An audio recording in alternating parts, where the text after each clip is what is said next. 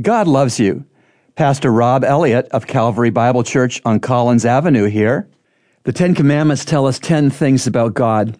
The second commandment of the 10 is, you shall not make for yourself a carved image, any likeness of anything that is in heaven above, or that is in the earth beneath, or that is in the water under the earth. Listen to Exodus 20:4-6. You shall not make for yourselves an idol or any likeness of what is in heaven above, or on the earth beneath, or in the water underneath the earth. You shall not worship them or serve them, for I, the Lord your God, am a jealous God, visiting iniquity of the fathers and the children on the third and fourth generations of those who hate me, but showing loving kindness to thousands, to those who love me and keep my commandments. What this commandment is telling us is that God is jealous for his own glory. He will not share his glory. Because God is creator, we aren't to create literal idols. And because God is creator, we aren't to see any of his created creatures as being God.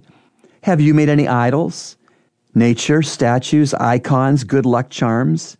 Have no other God that you have fashioned competing with the true God. Remember, God loves you, and he's proven it with Jesus' cross. Today's 2 Minutes of Hope from Heaven has been brought to you by Calvary Bible Church's Christian Counseling Center, located at 58 on Collins Avenue.